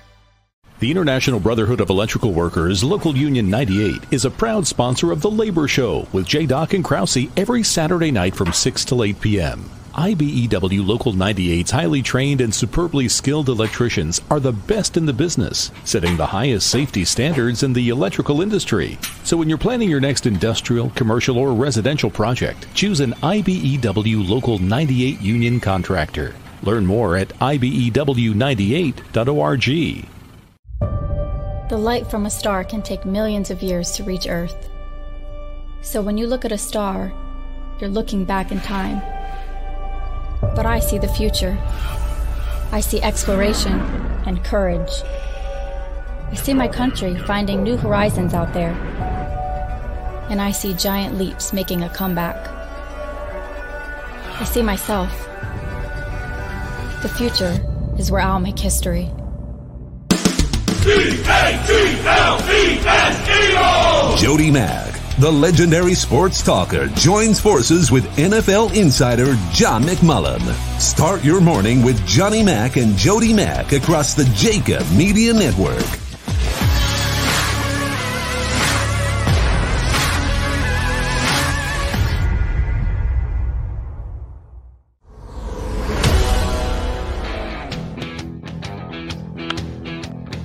Welcome back. Dan Sileo here on the National Football Show. And as advertised, hey, by the way, the chairman of CBS Sports just got bumped by Coach O. So he goes, wait a minute now. Coach O won a national championship a couple of years ago. So if I'm going to get bumped for anybody, I'm going to go for Coach O. Coach O joins us now here on the National Football Show. How you doing, Coach? Dan, good to talk to one of the all-time Miami greats, man. Love you. I love you so much. Coach, how's the offseason been for you? Been great, man. You know, I hired some tremendous coaches. You like this. Think about this. Andre Carter, our defensive line coach, is the son of former Miami great Reuben Carter. A little lineage for you there. And then Andre Carter obviously was a great player in college and then had 80.5 sacks in the NFL. Our players love him. him and Durante Jones and all of our new coaches on defense are doing a tremendous job. Man, Reuben Carter, one of the absolutely greatest names in the history of the University of Miami. I am a gigantic fan of his as well, Coach. Coach, let me get into the challenges of last year for you. I mean, it had to have been one of the biggest challenges of your coaching career. You have guys opting out. Yeah. You have COVID-19. You have players contacting you constantly and their families about whether or not the protocols are safe. Is it safe to play? How challenging was it for you a year ago? It was very challenging. It hit us all. It was a shock. We didn't know what COVID was going to bring, how long we were going to be out. But you know what? If you put it in perspective and put the safety of our players first, it made it easy. So I just followed what the protocol that the university told me. And that made it a lot easier for us. But I will say this to you. The biggest challenge for me was not having my players there, not working out, not going through spring ball, not going through summer training, and then not having our coaches there to be able to prepare for the season. Coach, the impact that it had, you think, on the Southeastern Conference in general. I mean, here, one thing I give you guys so much credit for. I mean, and I'm not going to throw shade, Coach, on the other conferences and what they did protocol-wise or what the politics were of it. I thought the SEC bulldogging ahead and making it happen for all of these kids. I think that was so important for all these kids to be able to play. And I think you guys did such a great job at really making it happen. You had to really feel pretty good the way the conference handled it. I really did. I was really proud of Commissioner Sankey, the way he handled himself the whole time and navigated us through the whole deal, which was tough. And you had to be really careful how you went about things. You couldn't be too aggressive, had to be at the right time. But definitely in our mind, if it was safe enough for our players to play, we were going to play. Coach, how about the effect on you personally? I mean, did it have any effect on you, or are you just one of them guys? I know you, man. You're just going to put your chin down and go, let's go play 60. I don't care where it is. I mean, did it have an effect on you, though? It was kind of crazy, Dan. Sometimes I was the only one in the office. It seemed like I was the only one at campus. I'd stay in my car. I didn't want to go home. I'd stay at my office till 12 o'clock at night. It was kind of eerie, to be honest with you. You know what I mean? Yeah, absolutely.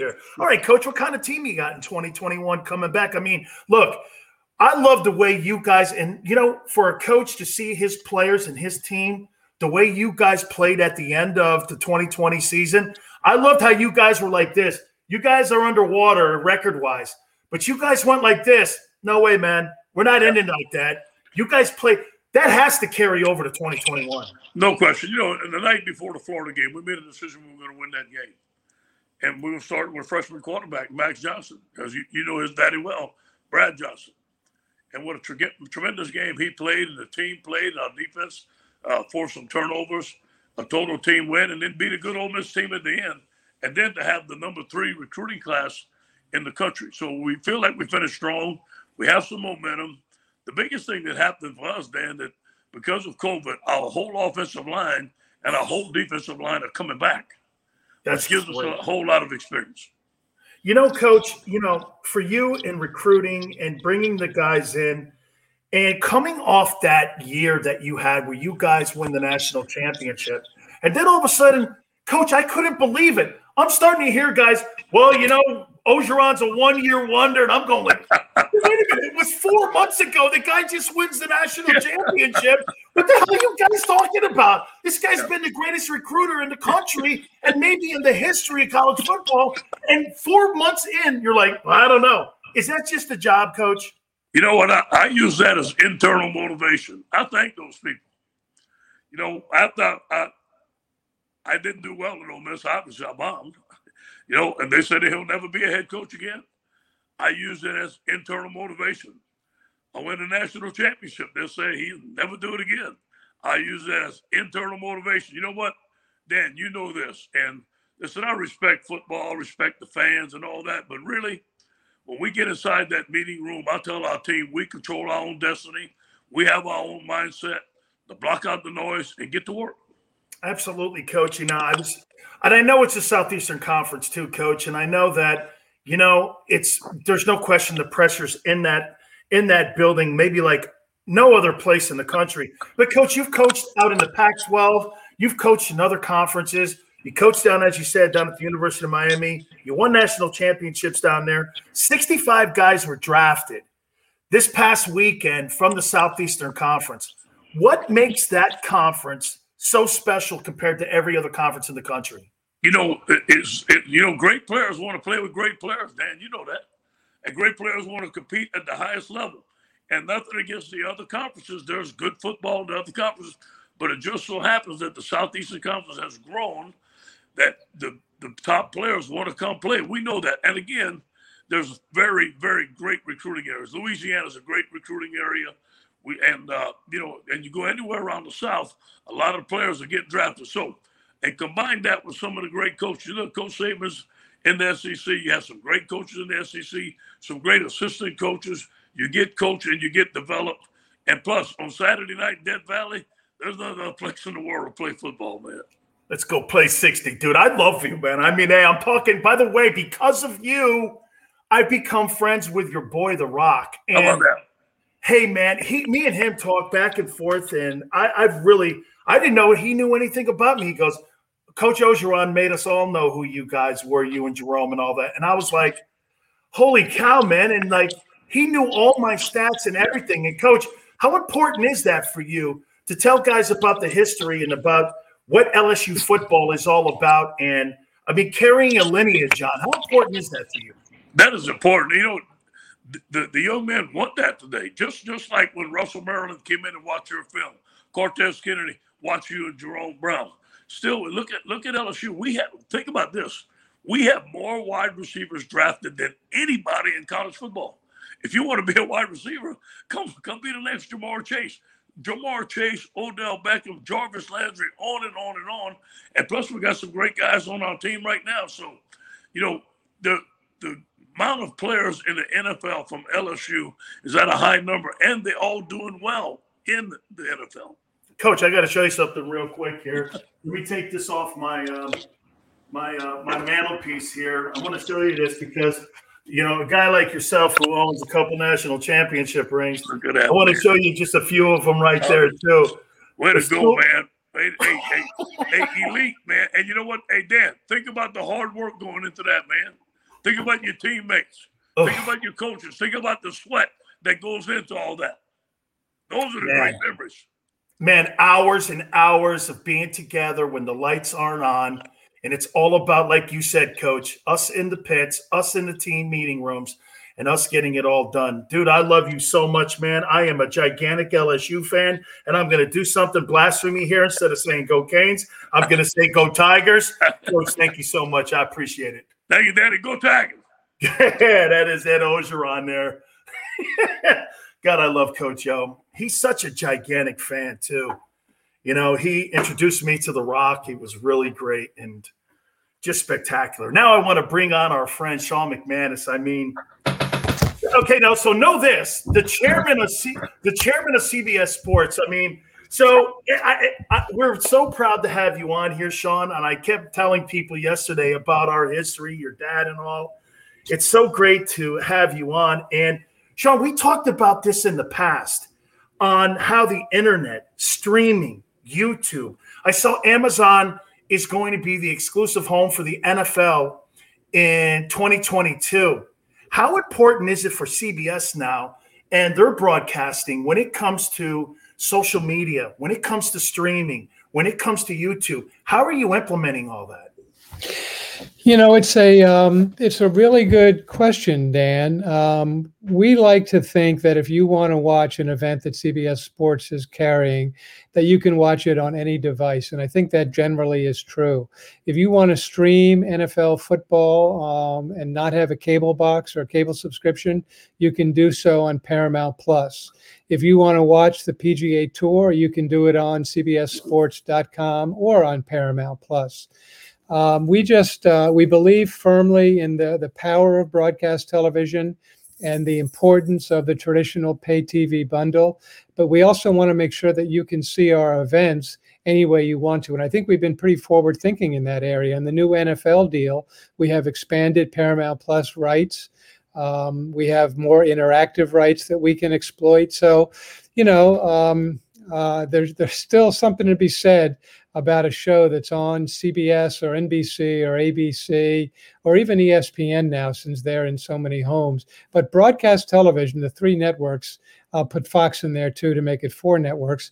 There's a certain still advantage of being on that hugely wide platform, which is why the NFL just did a new 11-year deal, renewing Fox, NBC, ABC, and CBS on over-the-air distribution of their biggest games.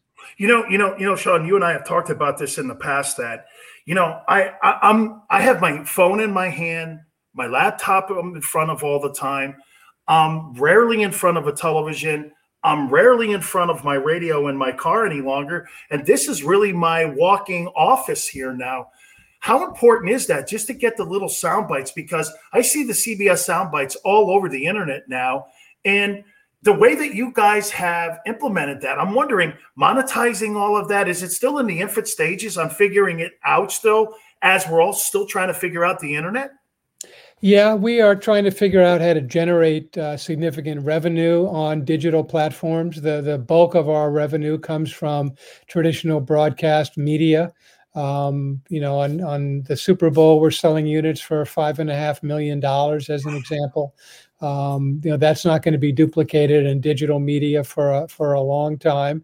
But we're figuring out ways, like we just bought the the UEFA Champions League. We did the semifinals this week. The only place to watch that is on CBS Sports Network or on Paramount Plus. So we're buying exclusivity. Hundreds of games are available only on Paramount Plus, so that you can drive subscription and drive usage and drive monthly average users on Paramount Plus. And the phone, listen, if you want to watch a CBS game, NFL game on your phone, you can do it. We have it on there. If you want to watch a PGA Tour event, you can do it. You can watch the Masters on your phone. So we're trying to, Dan, kind of continue to generate enormous dollars on traditional broadcast television while also making our signal available elsewhere and doing things like you talk about, social media. Our handles are getting more and more usage. We're much more involved on Instagram and Twitter and Facebook and all the different platforms out there. There's not a lot of money being made on those yet, but the exposure and the reaching of a new and a younger, more diverse audience is one of the reasons why we're doing that. Sean, I just had Ed Orgeron on, and I asked him what the challenges were for him last year with COVID-19. And he was like this. He's like, I had parents calling me constantly. I had administrators asking me, are the protocols safe with Southeastern Conference? The CDC was a little bit inconsistent in how they were telling us to handle the mask. So parents were constantly calling him. As a network and as the head of the network, Sean, what challenges did you have last year getting through, say, the SEC season or the NFL season? First and foremost, the safety and well-being of our employees was paramount for us. We were actually the first network to come on with major sports coverage during the pandemic, with 11 straight golf tournaments starting in June of last year. Very complicated. Twice the amount of mobile units to provide for social distancing, announcers commentating from Orlando instead of on site. We had Nick Faldo and Ian Baker Finch and Frank Nobilo literally in a studio in Orlando calling golf tournaments from Texas or South Carolina. Jim Nance, literally on the golf events we did during this period, was the only person in his tower. He literally turned on the camera and turned off the camera every morning and every night as he arrived and as he left. When we got into football, we did thousands of tests for people. Again, we had more mobile units for social distancing, and we were incredibly, knock on wood, lucky. Lucky probably isn't the word. We were blessed with the fact that we had no interruption for any of our game coverage, mostly because we were so diligent about people following the guidelines. Everybody got tested when they arrived on site. They couldn't go to the trucks or the announce booth until their test came back negative. If they were there for more than 4 days, they were tested again. Down at Augusta, we had 600 people or so working. All of them were tested also. So it's been difficult and it's been expensive, but I think our system is in place. And much like the NFL or some of the other properties figured out a way to play their games safely, we figured out a way to produce events in a safe way. But it's I wouldn't want to go through it again. I'll tell you that, Dan. Coach, Sean, what gave you more obstacles, I should say, when it came to dealing with the college game, the SEC, and the NFL game? How much did the government get involved in it? How much did you rely on the government? I would think that because of the colleges, I mean, you're talking about state legislatures, you're talking about more government entities being involved because a lot of that's state money. Then you're talking about NFL, it's a private business. I mean, were they two different worlds on how you had to maneuver through getting through the broadcast year for both the SEC and also for the NFL? It's a really good question. We had to adhere to both. I mean, the NFL had certain regulations, like not having our reporters who are normally on the field. They were in the stands. They didn't allow as many portable handheld cameras on the field as before. They had their own testing policy that they instituted. They had their own social distancing and where you can go and where you can't go. And in different cities, the local municipalities or the state governments had regulations also that we had to live with. So in certain states, New York being one, if you came back in from another state, you had to be tested. Our people had to be tested when they came back to New York. We got some dispensation from the state of New York because we were traveling so many people in and out of the city and in and out of the state of New York that we got some dispensation with respect to the testing. But we had to deal with both groups, and we had to deal with the SEC when we did their games. They had their own protocols and procedures. So it really was keeping an ear open, I should say, and really trying to make sure that we were adhering to all the different regulations, many of which were different depending on what state we went to. Sean, do you expect to see full houses in the SEC and in the NFL this coming fall? I'm optimistic. The NFL seems to be. I don't know if they've made any decisions. I think probably not. But I know Roger has referenced the fact that it would be great to have full houses. I'm hoping so. I hope people keep getting vaccinated. I hope people keep paying attention to the protocols. But the way things are going, I'm optimistic. I don't know if it's going to happen, but I'm pretty optimistic that we're going to have a lot of fans in the stands at all sporting events this fall. This draft, Sean, I remember being drafted years ago in 1987, and you pick the phone up and you're like, "Hey, Dan, you've been drafted by the Buccaneers." I'm like, "Great, okay." Now, 12 million people tune in for the opening night. You had 160,000 people in the plaza in Cleveland. They're now bidding on cities who can host these draft parties. Sean, how shocked are you on how this thing, even next week, the NFL schedule being released is now becoming a thing. Before it was just on the internet or it was just in a newspaper. Here's the new schedules. Here you go for the upcoming year. The NFL has really mastered, haven't they, the non-football hitting part of their year with these great events. It's amazing how it's grown. Yeah, they've done so unlike any other sport, Dan. The NFL is 365 days a year. It's not just September through the first week in February. The draft, they've done a masterful job on the draft. And I'll give credit to the broadcasters, whether it's ESPN or ABC or Fox.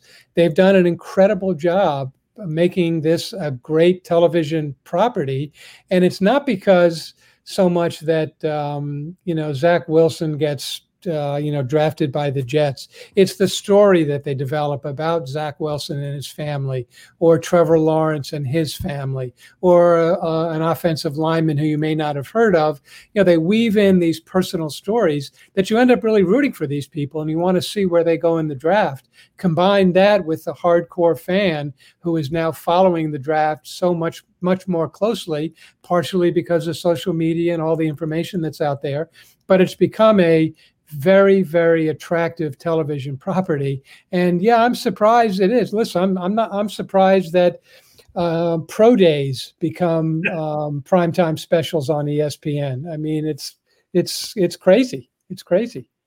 Okay, now I'm going to end this with this. I call you the Willy Wonka of sports broadcasting because you set up the Masters, you set up the SEC, you have the Super Bowl, you have the National Football League, and I've asked you this question. You refuse to answer it. Which one you like covering the most? I happen to think it might be the Masters because that could be your favorite event. But, I mean, of all these events, Sean, for our audience out there, which one do you get the most pleasure at each year when it comes to putting that event on? You're going to hate my answer, and you know what's coming. It's like asking me to choose between my two children. I can't do it. When I'm in the truck at Augusta and I'm walking around Amen Corner, there's no place in the world I want to be more than that. When I'm helping to produce the Super Bowl, and I'm in the truck and 115 million people are watching, that's what I love. When I'm at the Final Four and we have a game like we did in the national semifinal last year. So, I mean, I love them all. I really do. The Masters is different than any other event. I'll say that. But I get the same kind of thrill at the Final Four or the Super Bowl. I can't choose between them. If you ask me that question during Masters week, I would probably say the Masters. And if you ask me on Super Bowl Sunday when I wake up, I'm going to say the Super Bowl. Okay, fine. Well, then I'll ask you this one. How many more years are we doing this? You and me?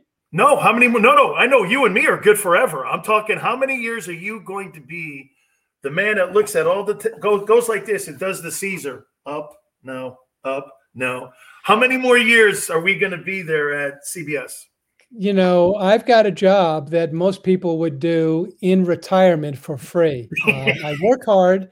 I have a lot of pressure like we all do, but I have the greatest job in the world. And what else would I do? I mean, I would probably still watch sports on television, which I get to do now for my living. And I get to deal with these great events, and I deal with people like Jim Nantz and Tony Romo and Bill Raftery and Greg Gumbel. I mean, I foresee myself doing it for many, many more years. I hope my bosses agree with that. But if you were to ask me, I would say for many, many more years. I just love what I'm doing, and I love our properties, and I love the people I deal with, whether it's Fred Ridley in Augusta National or Mark Emmert or Roger Goodell or Jay Monahan or Seth Waugh. I mean, I love all these guys. They're partners and they're friends. What else would I do that would be this much fun other than be on your show? Finally here, I'm going to give you a situation and a scenario. So I'm 17 years old, Sean, and Doc Santanella was a big Maryland guy, and he was trying to recruit me there. And Doc goes, hey, why don't you meet me for lunch in Wilton, Connecticut? I go down to Wilton. We're sitting there. All of a sudden, I go, holy, you know what? That's Jim McKay. What the hell is that? And I'm sitting there, and I walk up. I go, I'm sitting down, and, you know, Doc, because I'm a big mouth, Doc goes like this. He's like, well, say something. I'm going, spanning the globe, dude. I mean, he just goes like this to me. He goes, yes, sir. Okay, Doc told me. So that weekend, we went fishing on this stocked pond. And I'll never forget my first high school game. Your dad came back from, God, someplace with a wide world of sports. There's my uncle, Andy Robustelli. There's Doc Santanella. And there's Jim McKay standing at my Catholic high game. And I'm standing here going like this. We're playing, I think, Fairfield Prep. And so I'm going like, mater. Yeah, your alma mater. And I think that's probably why. And I'm sitting there going like this. I got these three guys at my football game. If I told anybody that story in the world, you wouldn't believe it. Unbelievable. Sean, our friendship forever. Thank you so much, my friend. All right, Dan. Good luck with the show, man. Thank you very much. Sean McManus, the chairman of CBS Sports. Oh, yeah, just great memories, man. Just absolute great memories. I told you his dad was really part of the whole thing that ended up getting me involved in broadcasting. All right, we'll take a quick time out. You keep it right here on the National Football Show. Welcome to the Wildwoods, the perfect place where you can safely do everything or nothing at all. Catch a wave, take a nap, go for a drive, grab a bite. It's your vacation, and we're doing everything we can to make it a safe one. The Wildwoods. Your vacation, your way.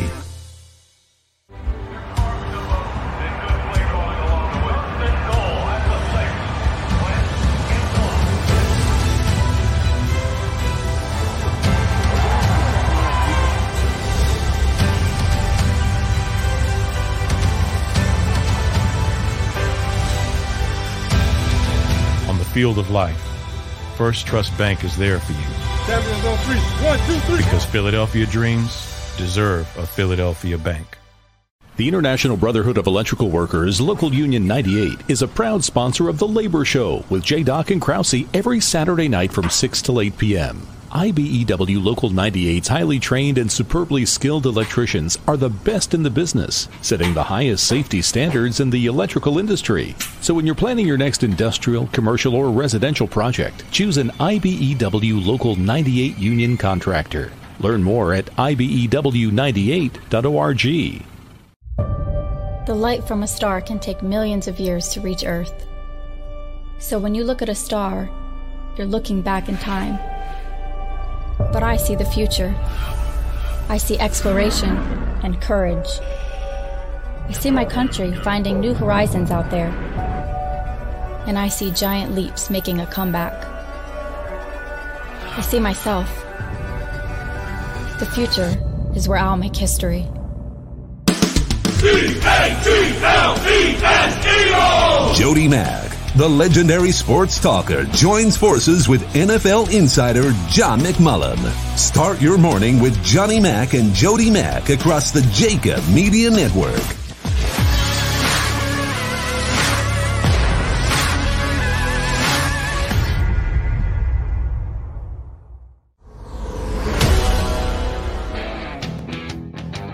Told you we would be packed. Your boy Dan Sileo right here on the National Football Show. Great catching up with Sean McManus and also Ed Orgeron. By the way, don't forget next Wednesday. I don't know if you saw the King on with us earlier, King Krause. He's going to be giving away a bunch of jerseys next Wednesday when the National Football League schedule drops, and we're going to be broadcasting till midnight going over. Because I will tell you one thing about the schedule. I used to not really look at it like that, but there's no question that the schedule for these teams pretty much set up whether or not you're going to be successful or not for the upcoming NFL year. And these schedules now really dictate it that way because, look, you always know this about the schedule. You may not know about how the NFL does it. If you have a really great year, dude, you're going to get an absolute incredibly difficult schedule.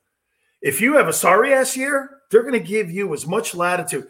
This is what makes the NFL so different compared to every other sport.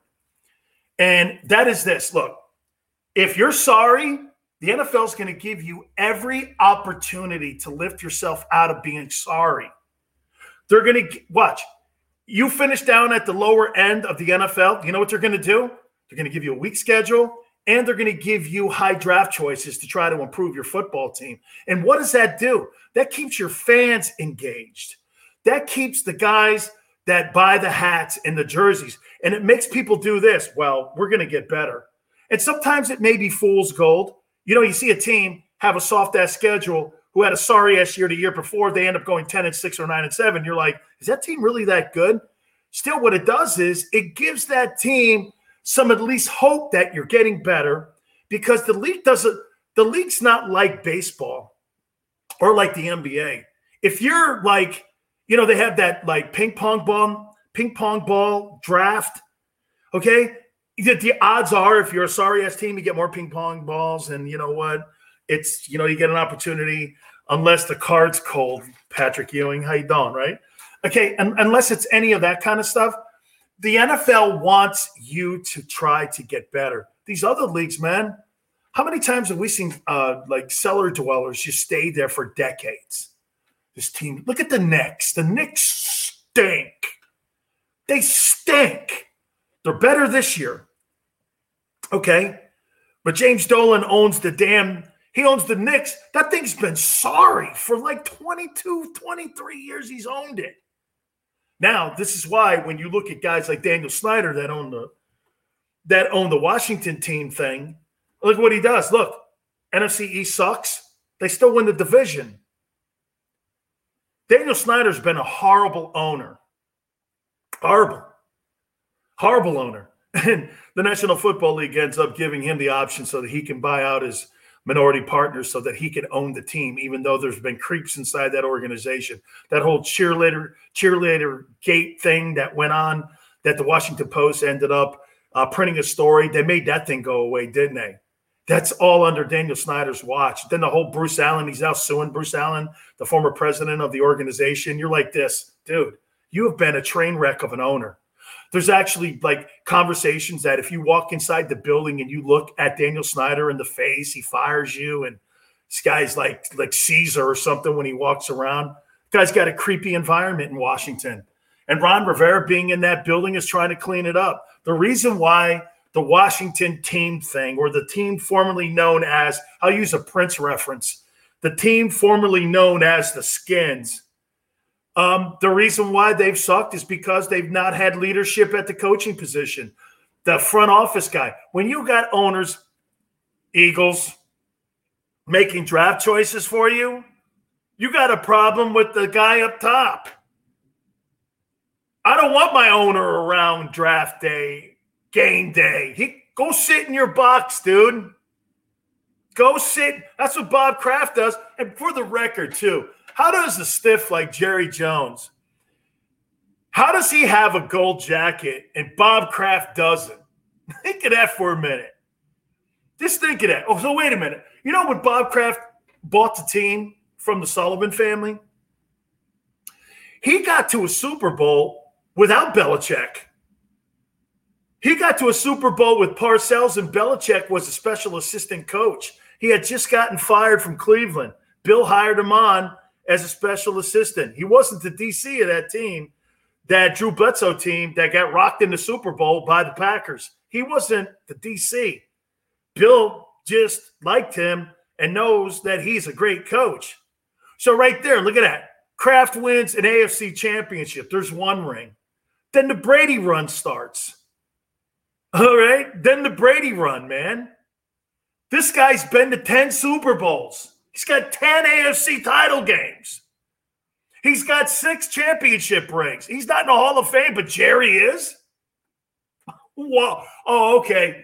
Maybe it's over the massage thing last year. Really? That could be? You got an owner in Indianapolis that got caught with $35,000 in Irsay in the front seat of his car with open pill bottles of oxycodone. No one said anything about it. Are you kidding me? How is Bob Kraft not in the Football Hall of Fame? How's he not in Canton? You get dumb owners. But you know the greatest thing about Kraft? Kraft sits in his box with his kids. Never get in the way of Belichick. They never. Only time they meddle was when? When did they get in the way? Deflategate, which was dumb and stupid. Get this. Deflategate and Spygate had no bearing in any way whatsoever on the success of the Patriots. Had nothing. However, they were dumb and they did it. Hey, I'll give you a little insight. Jimmy used to do that stuff too. It's called gamesmanship. It's like stealing signs. Not the Astros way, with devices on the players. Not any of that, but I mean, it's gamesmanship. Well, you don't think there's guys sitting in the booth like this with binoculars trying to figure out signs and trying to contact the offensive and defensive coaches? You don't think they're doing that during the game? Or there's guys on the sidelines watching to see if you're singling in a defense, if you're trying to go to a banjo coverage, or if you're trying to go to a man coverage? You don't think people are doing that? It's like the opposing team in baseball going like this, curveball. It's part of the game. But when Kraft and Belichick and all them guys got in trouble, Kraft rolled in it, said, Bill, why? It cost me $500,000 and it cost me draft choices. He publicly said that it was stupid.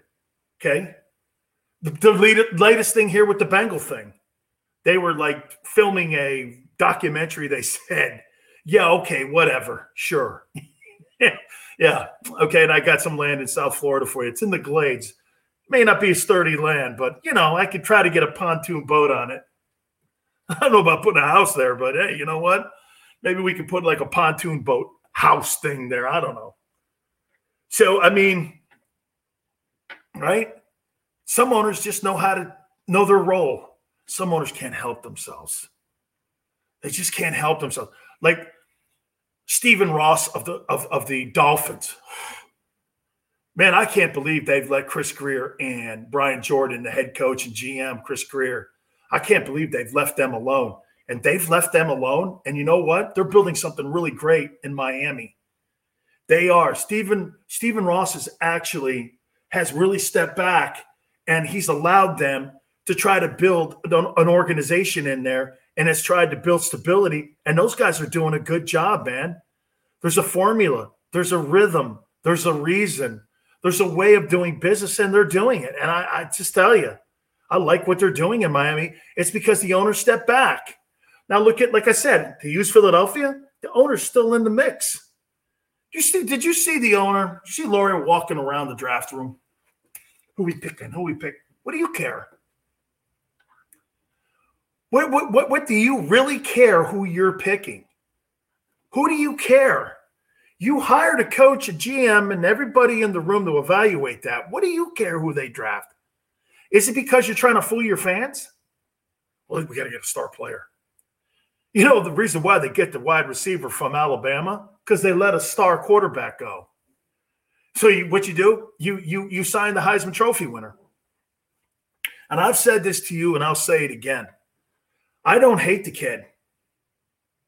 I do not hate the kid. He may Devontae may come into Philadelphia and turn out to be the greatest wide receiver we've ever seen, and he may be the best wide receiver they've ever had. But like I said to you about Jalen Hurts, we'll find out if that guy is the guy, and he's going to be the person that can carry that team to a Super Bowl. We'll know after week 8. We'll know. Now, do you want to give him the full year?